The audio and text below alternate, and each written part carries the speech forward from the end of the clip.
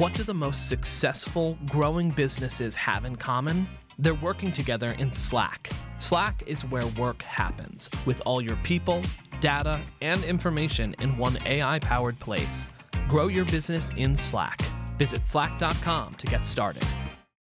My philosophy is that the human condition is everybody is born with incredible potential, and unfortunately, the world rarely lets you realize your full potential. And so Strava should be a place where you can do your best work. It should be the place where we have removed the constraints on your potential. We've enabled you to do more than you ever felt possible. Do we get it right every time? No, I'm sure we don't, but we strive to do it. We strive for that kind of an experience.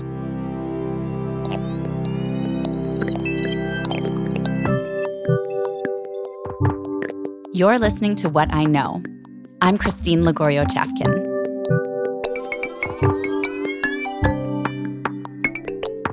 Today's episode, take care of your people. When Michael Horvath, the co-founder and CEO of Strava, meets with employees, he doesn't just start saying what he's thinking. Instead, the first thing out of his mouth is, "What's on your mind?" His company, Strava, makes an app that serves more than 100 million athletes to help motivate their movement, connect them with a community, and improve their safety. And these days, it's a company of more than 400 people, which has both informed and necessitated Michael's leadership style, which is a lot about listening and letting employees grow into their passions and skills. I spoke with Michael about his approach to finding the genius potential in every employee, and also his fascinating years-long quest to create a community for athletes to support one another, and how after a false start that yielded a totally different success, it finally came together. We also talked about how Strava avoids the kind of manipulation of other social media companies, and how he navigated personally a painful loss while his company grew. Long before Michael was running Strava and gaining almost 2 million users a month, he was a suburban kid with an interest in scalable systems. I had a paper route. Many kids had a paper route back when kids had paper routes. But what I remember is also I took on other people's paper routes, like my brother's, and I would take that on and run that business because it would scale better, right? If you were delivering the paper, why not deliver papers for somebody else at the same time? And it would be a more efficient system. The summer before my senior year, I just started a company that power washed houses. It was called Scrubbers Power Wash, houses and boats.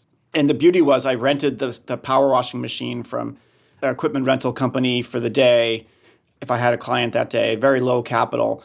And it was actually turned out to be a really great way to make some money, but also understand that the key thing to a business is getting the customers to even find you back in the days before the internet. So those were some early clues. And then, that's when I did not make any sense that I went off and got a PhD in economics and became a professor. I was like, why did I do that? Right. But during college is when you made some key relationships that would go on to form your business life. Is that right? Yeah. So I met Mark Gainey, my co-founder at Strava. We had started a previous software company called Kana Software together. We met last century rowing on the crew team. Neither of us had rowed before. We both walked onto the team, and that relationship is what created the possibility, I think, for me to truly be an entrepreneur at a large scale, both with Kana and then now with Strava. Something I just look back on as one of those fateful decisions to join the crew team, having never done it before. And we turned that into what drove us to start Strava in the first place, was just wanting to recreate that feeling of being on a team. The seedling, the ideas of Strava began long before Strava, the company, right? I'd love for you to talk about that, how the company sort of it was an idea long before it was a company, right? Yes, yeah. So I graduated from college in 1988, and yes, everyone can do the math of how old that means I am. And Mark is 1990. By 1994, I am now an assistant professor at Stanford University, and Mark is working in venture capital in Palo Alto. And there's this thing called the internet. It was brand new back then. We had no idea kind of what this was going to mean for us, but we would get together at my office at Stanford and talk about like what's this, what is this going to change in our lives, professionally or personally. Probably it was, we got together at my office instead of Mark's because I actually had an internet connection straight into my office. We started to ask ourselves this question, like, what will this technology enable for us? Mark was probably much more interested in starting something. I was more curious from, just from a sense of like paying attention to what's going on in the economy and the world as a pretty young, newly minted academic economist.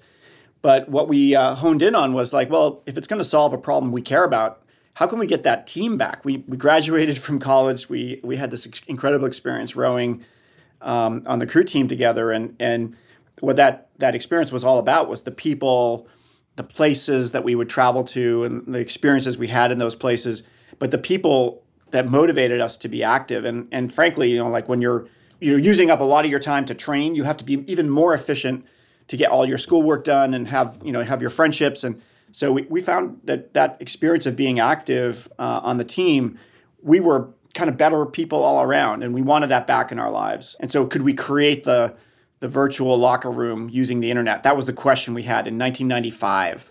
And we went out and tried to get some interest in this idea. We talked to a few website development companies. That was the kind of the early days of the internet. There were companies that would develop websites for you. You didn't have the plug and play kind of opportunities that you have now with companies like Squarespace, where you can create your own website in minutes. And these website development companies, they looked at this and they said, wait a minute, you want people to share personal information about themselves with complete strangers on the internet? I don't think that's going to happen. And how are they going to track a workout? We had no answers for these questions, and they convinced us it was a really bad idea. And it probably was in 1995. But that was the earliest version of Strava. There was a Strava, it was called Kana back then. And today, all sorts of new technologies enable what Strava is today. And by 2008, 2009, it was the time to start the company, and we were ready to do it. Yeah, it's so interesting because, I've heard many entrepreneurs say that their first business maybe could have been a Facebook group, and therefore it wasn't a real business, and they kind of had to learn the hard way. Now, there was not even Facebook for this thing that part of it could have been a Facebook group, perhaps at that point. But you started a company in the interim. Can you tell me what that taught you and what that company's growth was like during those few years? Yeah, so when we were told that the virtual locker room was a bad idea, the same web development company called Cedro Group said, if you want a problem to solve, we're building websites for these companies like K2 Skis and Trek Bicycles. And they like the website. They call us up about 2 weeks later after we launch, and they say, great website, but can you turn off the contact us button? We're getting all these emails from our customers. We can't handle all the volume of email we're getting directly from our customers. They were used to having their customers interact with the retail store when they had a problem. And they said, maybe you could build some systems to help companies with customer relationship management online. And we were two guys looking for a problem to solve. If it wasn't going to be the virtual locker room, maybe it was going to be something else that would be in demand. And we started that company, became known as Kana Communications, then Kana Software. In 1995 to 1999, it was a 3.5-year journey from just completely getting the idea to taking the company public. Wild. That's so fast. Yeah. Yeah, so fast. And, today I think capital is even more available. So it was really just that there was such a rush in those days because the internet was relatively new from a commercial perspective. There was a rush to sort of stake out a claim, become the leader in a space. It was kind of the goal for at any point for any company. Less clear, is your business sustainable? Does it generate profits and things like that? It was just a focus on moving as quickly as possible. So, and then by 2000, we were both kind of out by choice. I went back to teaching, and Mark decided he didn't want to run a 1,000-person company and had found another person to take over the CEO role and really felt like he wanted to explore some new opportunities. So we were both out of that. It was 5 years in total before we were kind of done. Yeah. Wow. What's one moment in time during that journey, whatever you want to call it, that you look back and think, I don't want to relive that. I would never do that again. Well, I mean, maybe the first step is to say, the goal of growth for growth's sake is just a mistake. It's you really have to think what parts of the bus come off as you start to move faster and faster. And in Kana's case, it grew to about 2,000 people through a bunch of acquisitions, and then it's been, it's probably still around in some shape or form, but it's been getting smaller and smaller ever since. I think that was a real learning moment for us, and really informed us as we started Strava, was we wanted to create something that was going to be here for the long run. We wanted to focus on building for the customer, focus on their needs, get everyone else involved, investors, the employees, any stakeholder in the company should be motivated by that same mission to serve our customer. And in this case, for Strava, it's the athlete. It's someone who wants to be active. Anyone who sweats is an athlete. And we believe there are 1 billion people who wake up every day wanting to be active, and we want to serve them. We want to help them lead a more meaningful life with more adventure and fun. And that's been there since the very beginning of Strava. So we carried that unfinished business in Kana forward. And when we were starting Strava, we got together and sort of shaped that as the foundation of the mission for Strava, is to be here for the very long run, create something that the customer understands, is built for them, is there to support them. Yeah, that's fantastic. I was just going to ask how the idea came back in its new form. Where did the name come from, the new name? Yeah, so Strava is from the Swedish word sträva, which it means to strive. I'm Swedish. It was my first language. Great. My dad is as well. Oh, okay. Yeah. Did you grow up speaking Swedish? I did not. And he doesn't know it very well, but he is known as Mufa to my kids. So. Yeah. Okay. Yeah. Right. Yeah. So we grew up speaking Swedish in the house, even though we lived in the States. My mom and 3 sisters spoke Swedish as their first language, and my brother and I fell in when we were born. So we used the Swedish word to strive for the name of the company, and that came from even Kana, the name of the first software company we started, also was from a derivative of a Swedish word, and that had worked well. So we figured we'd try it again. Just seemed like a good karma. That's great. So what challenges do you recall from the first 2 years of starting Strava? What were kind of the biggest challenges to getting it going, getting it to into the hands of athletes? Yeah, well, the first one was since Mark and I are not, though we've started software companies, we're not software engineers ourselves. We pulled together a founding team, including some software engineers. None of us were mobile engineers. Nobody knew anything about mobile software development. And if you look today, that's the predominant way people find Strava, is they find our apps in the app stores. And so the earliest days, people had to go buy a Garmin GPS device. That was, think about the only thing that would upload data to Strava. Now, 400 different devices upload to Strava using our open API. And there's a really strong ecosystem. But in the early days, there was so much friction to get the person to even be able to use Strava to track a workout, to be able to have the experience of connecting with other people around your workout and building community, that sense of team through the experience. So if I look back on it, we should have started with a team of mobile developers, although we're very thankful. I'm very thankful for the team we had. And so, so we had to sort of go through that early phase of realizing we need to build a whole mobile engineering team to be able to develop some apps that can actually be found in the app stores. Yeah, absolutely. I mean, people didn't used to run with their iPhones either, right? Or mountain bike or do any activity of choice that was seen as like, I'm going to break the device. Yeah. But I feel like that's shifted, and, people don't need a specialty watch or, a Garmin watch or something to be an athlete with, that does rather long and complicated things that they like to share with their network on Strava.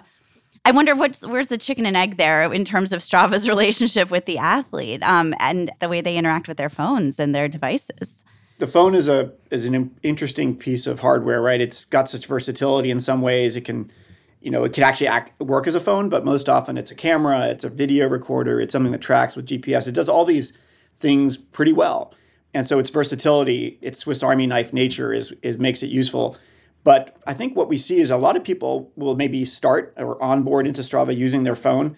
But as they understand more that, hey, I really enjoy this experience and tracking what I do to be active, and I can track over 40 different activity types on Strava. And so more and more, I'm seeing how I'm using Strava to be the record of my active life, where I tell the stories of being active with my friends and family. And then people graduate to getting a device that might be more suited for tracking a workout. So move away from the Swiss Army knife to a specialty device, You still probably carry your phone for some things, just for the sake of connectivity, for the sake of recording the photos and video and so forth. But you're going to be tracking with a wristwatch or a bicycle computer of some kind. And so that just is a sign of more commitment and investment in being active. It's a positive thing I think for a lot of people, is that when they make that shift, they realize this is something they want to keep doing. Tell me about the social network aspect of Strava. Now, it's fascinating to me that for you was always baked into the idea that it was going to be for a team, for people to be able to share their journey, their story. But that's like, as someone who's written a book about Reddit, that's a kind of scary thing to venture into, building a social network. And it's something that takes a lot of consideration to do right. Now, what I've seen from my friends and family's use of Strava is that it's one of the least toxic, if not the least toxic social network out there, because it's all people encouraging each other in a niche way, and sharing kind of a shared goal. What kind of considerations had to go into building that and creating its spirit and maintaining it as a healthy place? Yeah, it's a great question. And, what we say is that sports has always been social.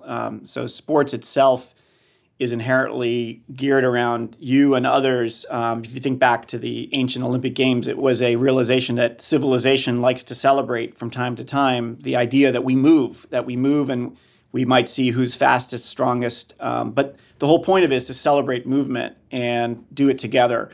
So that social nature to sport is what Strava really was built around. We didn't set out to create a social network online. We wanted to create something that would make the time you spend being active mean more, because you can connect with other people the same way you could when we felt we were on the team at the boathouse. That connection with other people, that was the essential piece of what motivated us. So what I think is really the key to Strava's positivity, the joy you have of being in that experience, why you have that sense that this is additive to your life, is because it focuses on something that is joyful, which is movement, activity, the best part of your day, some aspect about how you've spent some time investing in yourself, enjoying the idea of putting something back in your body through movement.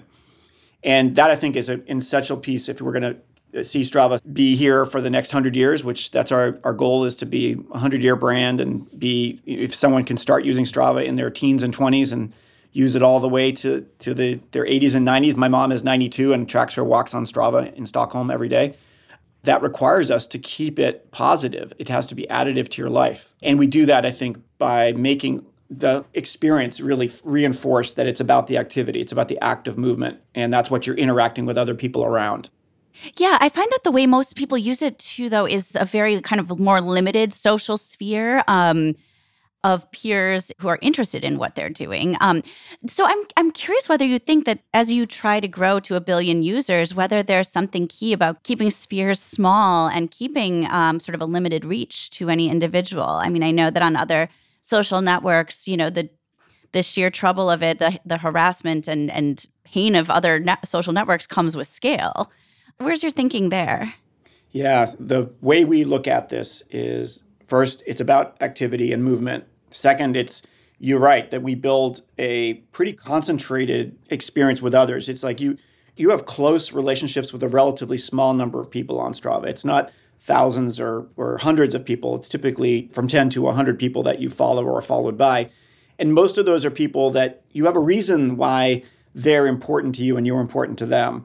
So there, it's a more concentrated, or it's a more close network. That's number one. But then at the same time, there are people in Strava, elite athletes, influencers, people who are just contributing interesting content that you might also follow. And there, it's more like that's a smaller set. That's not the predominant thing you're doing, is being there to watch what they do to be active. But that's an important ingredient to what makes Strava something you want to have in your life as an active person. The third thing, and this is a real important one, is the business model. We don't sell ads. Our goal is not to keep you in the experience scrolling and scrolling and scrolling.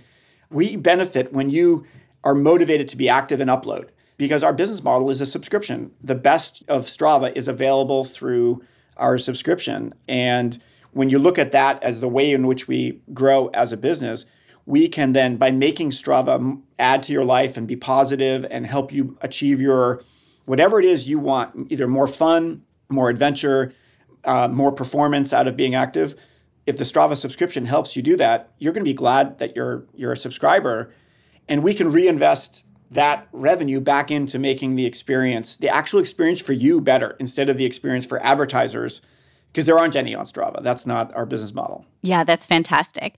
Let's talk about Strava, the company itself. As you started to grow, I imagine that your company culture veered toward athletes, people interested in physical activity. Is that true? And how did you cater to employees' needs and desires and passions as well? Yeah, so we have a really fantastic team of about 400 people at Strava today, and it's grown in the last 2 years, sort of doubled in size over the last 2 years during the pandemic. And yet we still have an incredible, strong sense of culture built around our company values, the Strava ABCs: anti-racism, authenticity, balance, commitment, craftsmanship, and camaraderie. If you met Strava and you had lunch with Strava, that's what you would hopefully come away saying, what's Strava like? Oh, it's like the ABCs. It's like these words. And we've been able to do that, I think, in large part because people come in understanding that we're working on something really positive in people's lives, where we want to help people be more active.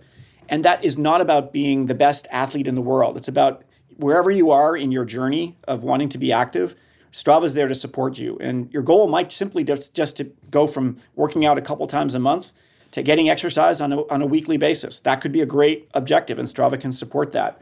Or your goal could be, to run your fastest 5K or half marathon time. And so Strava has that breadth. And a lot of the employees are just, regardless of their athletic ability or where they are in their journey, they love to see that joy in our customers reflected back in all the comments we see on social media, the ways in which they contact us and tell us what we mean to them in their lives.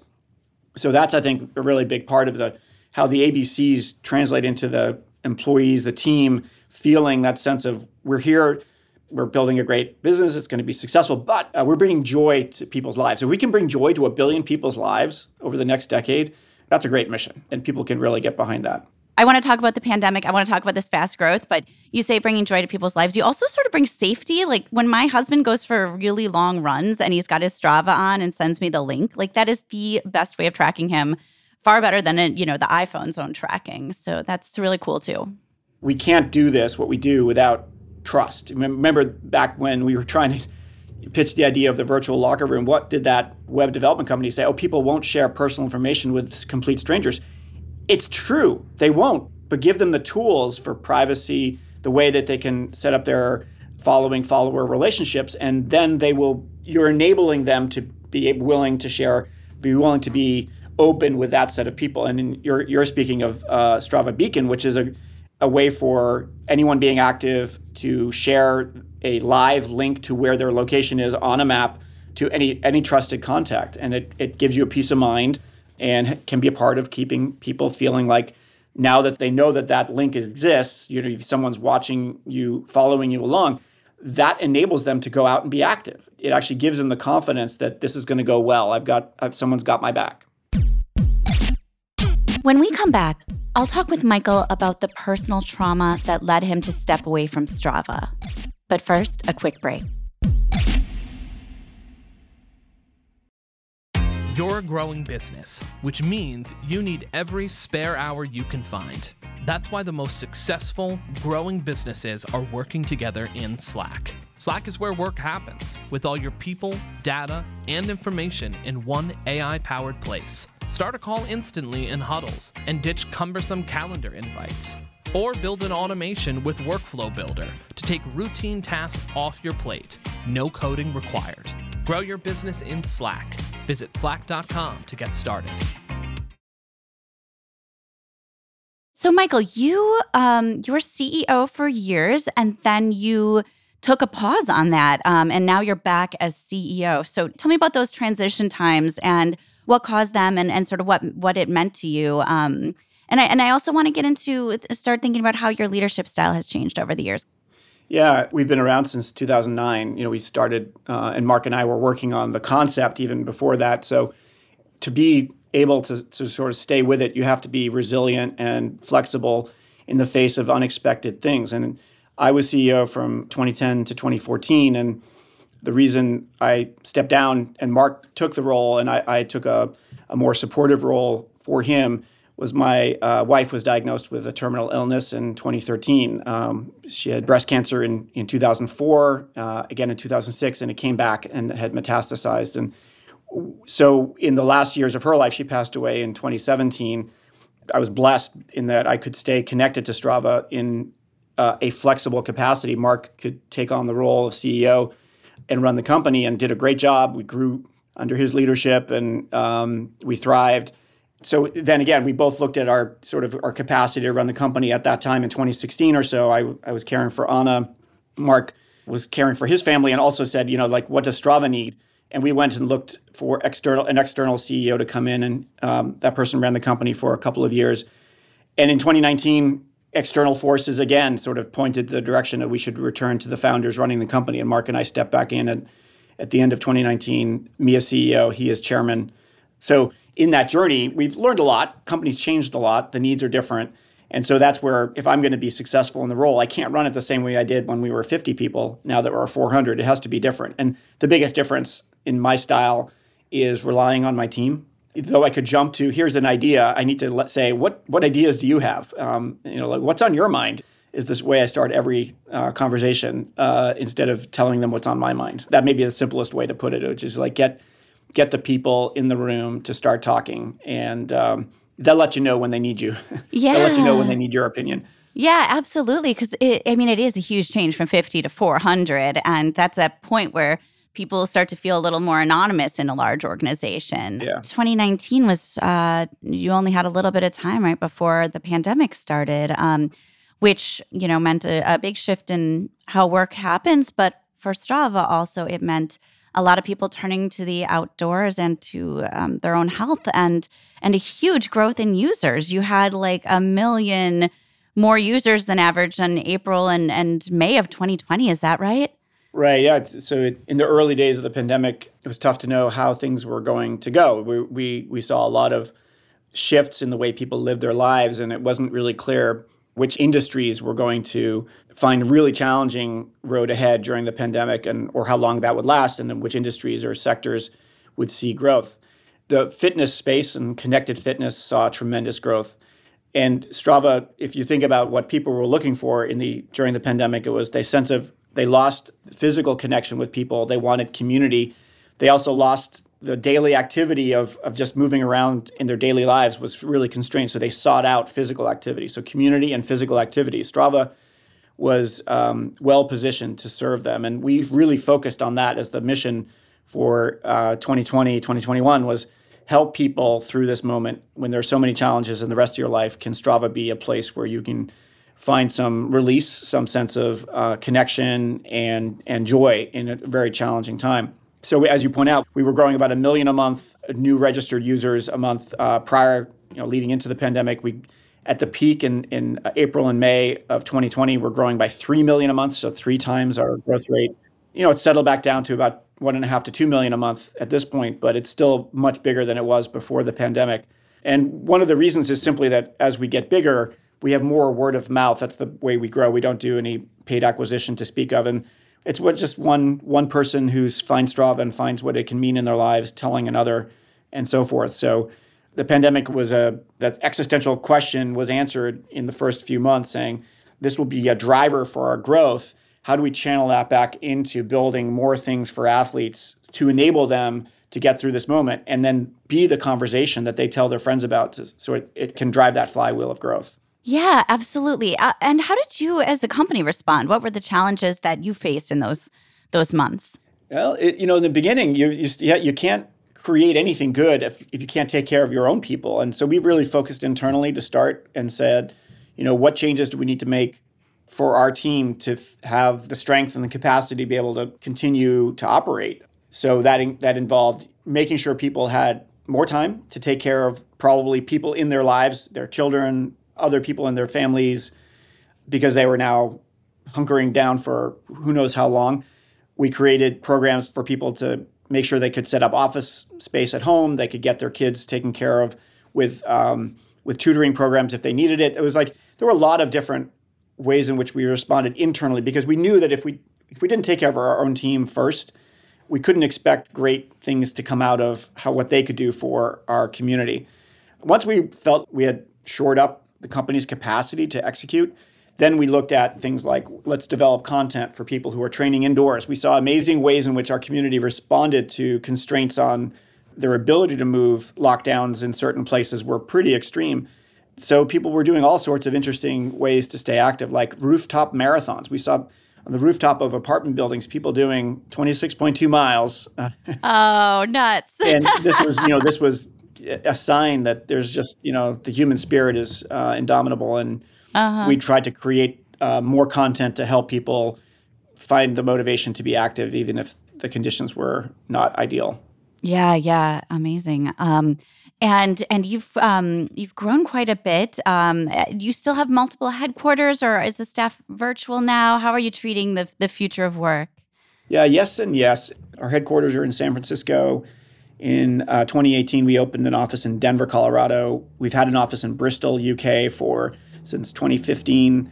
We've also now opened offices in Dublin, Ireland, in Paris, France, Sao Paulo, Brazil, and Tokyo, Japan.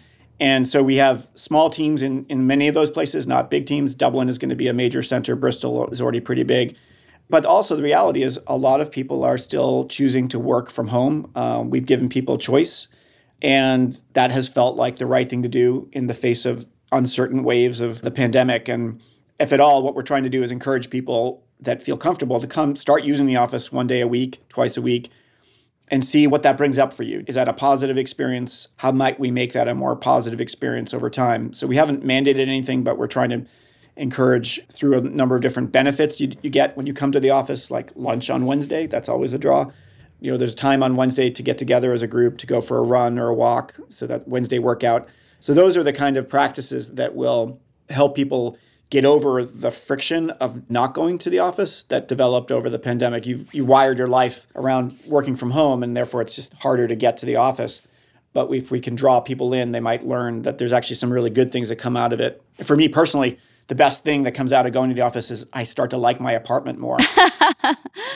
It sounds like you give employees the benefit of the doubt when it comes to making the decisions about their workspace, or when it comes to having a meeting and asking them the question first, what's on your mind? What tips would you have for other leaders to sort of adopt that mindset and be kind of so respectful of your employees, make them feel seen?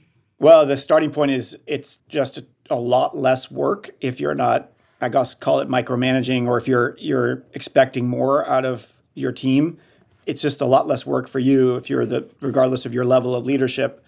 And so, you got to ask yourself the question, why aren't you doing that? Is it you just don't have signals that it would be successful, and then go back to why is that? Keep asking the question, why? It goes back to maybe the basic principle is if you hire talented individuals who want to make a difference and they believe in the mission of your company, the why behind your company, don't hold them back by limiting what they can do to contribute. Give them more opportunity. Ask that question of what's on your mind. How do you see it? What would you do next? Is an opportunity for them to go way beyond what you were thinking would be the best next move. That's I think a basic principle of what hiring great people means, is that they have unlimited potential. And this is, maybe my philosophy is that the human condition is everybody is born with incredible potential. And unfortunately, the world rarely lets you realize your full potential. And so if I'm going to, have a company that I'm running and I'm a part of, Mark and I both share this philosophy, is that Strava should be a place where you can do your best work. It should be the place where we have removed the constraints on your potential. We've enabled you to do more than you ever felt possible. Do we get it right every time? No, I'm sure we don't, but we strive to do it. We strive for that kind of an experience. And when we do that well, and do that well regardless of your lived experience or where you went to school or what your position is in the company, we see great things happen. And that's been our experience over now many companies and many years of working. That's fantastic. Michael, I have a kind of niche question. I saw that since 2020, Strava has been making its data available for free to governing bodies and local transit authorities. Can you talk a little bit about that decision, and if you have any ideas of what that data was used for, or whether it's provoked change in any kind of local transit systems? Sure. Yeah, this is a part of Strava called Strava Metro. And at its core, it's the largest database of human-powered movement in the world for city planning. We came up with Strava Metro in 2014, 2015, based on the idea that if you aggregate all the information about how people move through cities by bike and foot that people are recording on Strava, it could be a powerful tool to help city planners, advocacy groups, anyone interested in questions around human mobility in cities, answer simple questions like, how should people move from one part of the city to the other? Where should we put the bike lane? How wide should it be? What's the scale of utilization today? And how do we want to shift that in the future?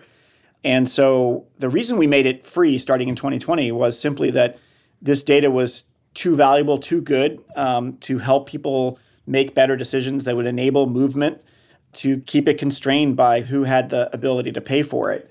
So now we created a new format for it. It's available as a web-based planning tool, and it's used by thousands of different organizations around the world. You have to apply to use it. It's not available for anybody, but you have apply to use it. And if your use case is to enable better decision-making for urban mobility or not even urban, even it's being used in parks and off-the-grid locations as well, then we want to support that. We feel that in the long run, that's really great for our business. It gets people to be more active. Eventually, it will all come back to benefit our core mission of getting people more active.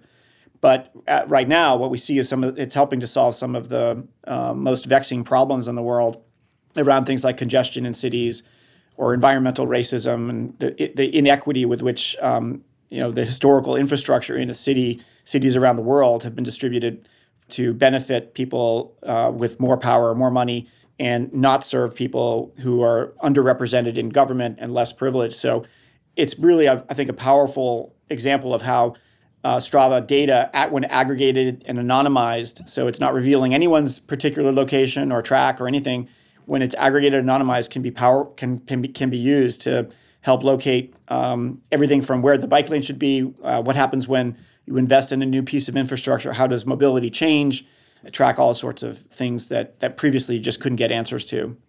As a company, do you do any of that analysis yourself or do any of the advocacy for different cities' transit infrastructure changes? Yeah, we do help them. We have a team on the Metro team that helps the people use the tool, that we want to make sure people are successful when even though it's free to use, it still takes you investing time, your people's time to be able to use the tool. So we do have a group that's there to help. We don't go into consultative services, but we do work with other, for example, consultants who are hired by the city planners to help to use this tool. So our objective is to get it to be used and used for the right purposes. So we provide some basic, everything from white papers that explain how other cities have used the tool in the past, and then also have people on our team who are there to help answer questions and help people with making the most of the tool. That's great. So Michael, one more question. If you're going to build a 100-year brand, what else do you imagine Strava would be or would include in 100 years? Well, so we're focused on helping people live a more full and meaningful life. And today, the predominant thing we focus on is movement.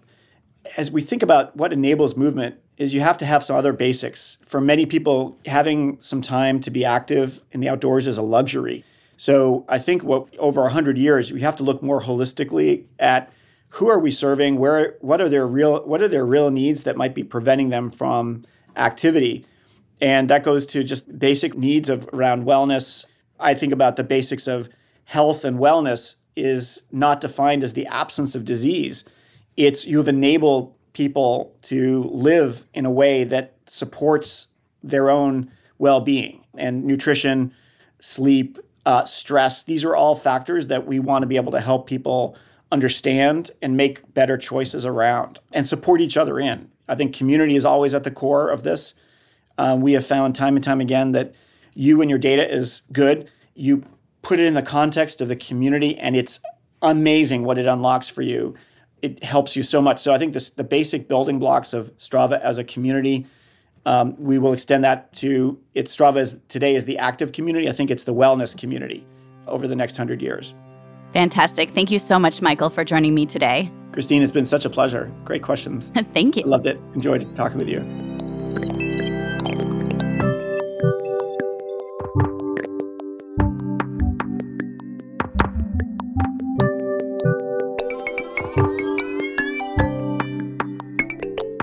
After speaking with Michael, what stuck with me is that he's been so resilient in his journey.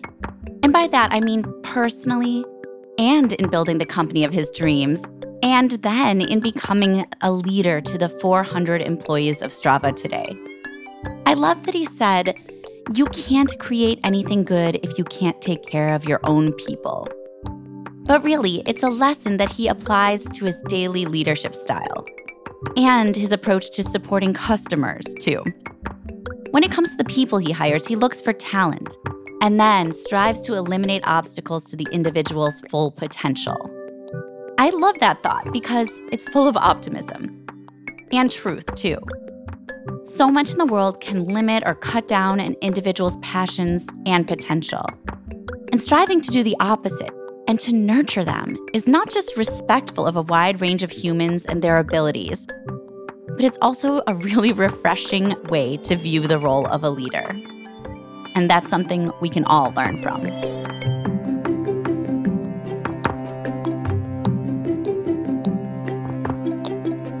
What I Know is a production of Inc. magazine.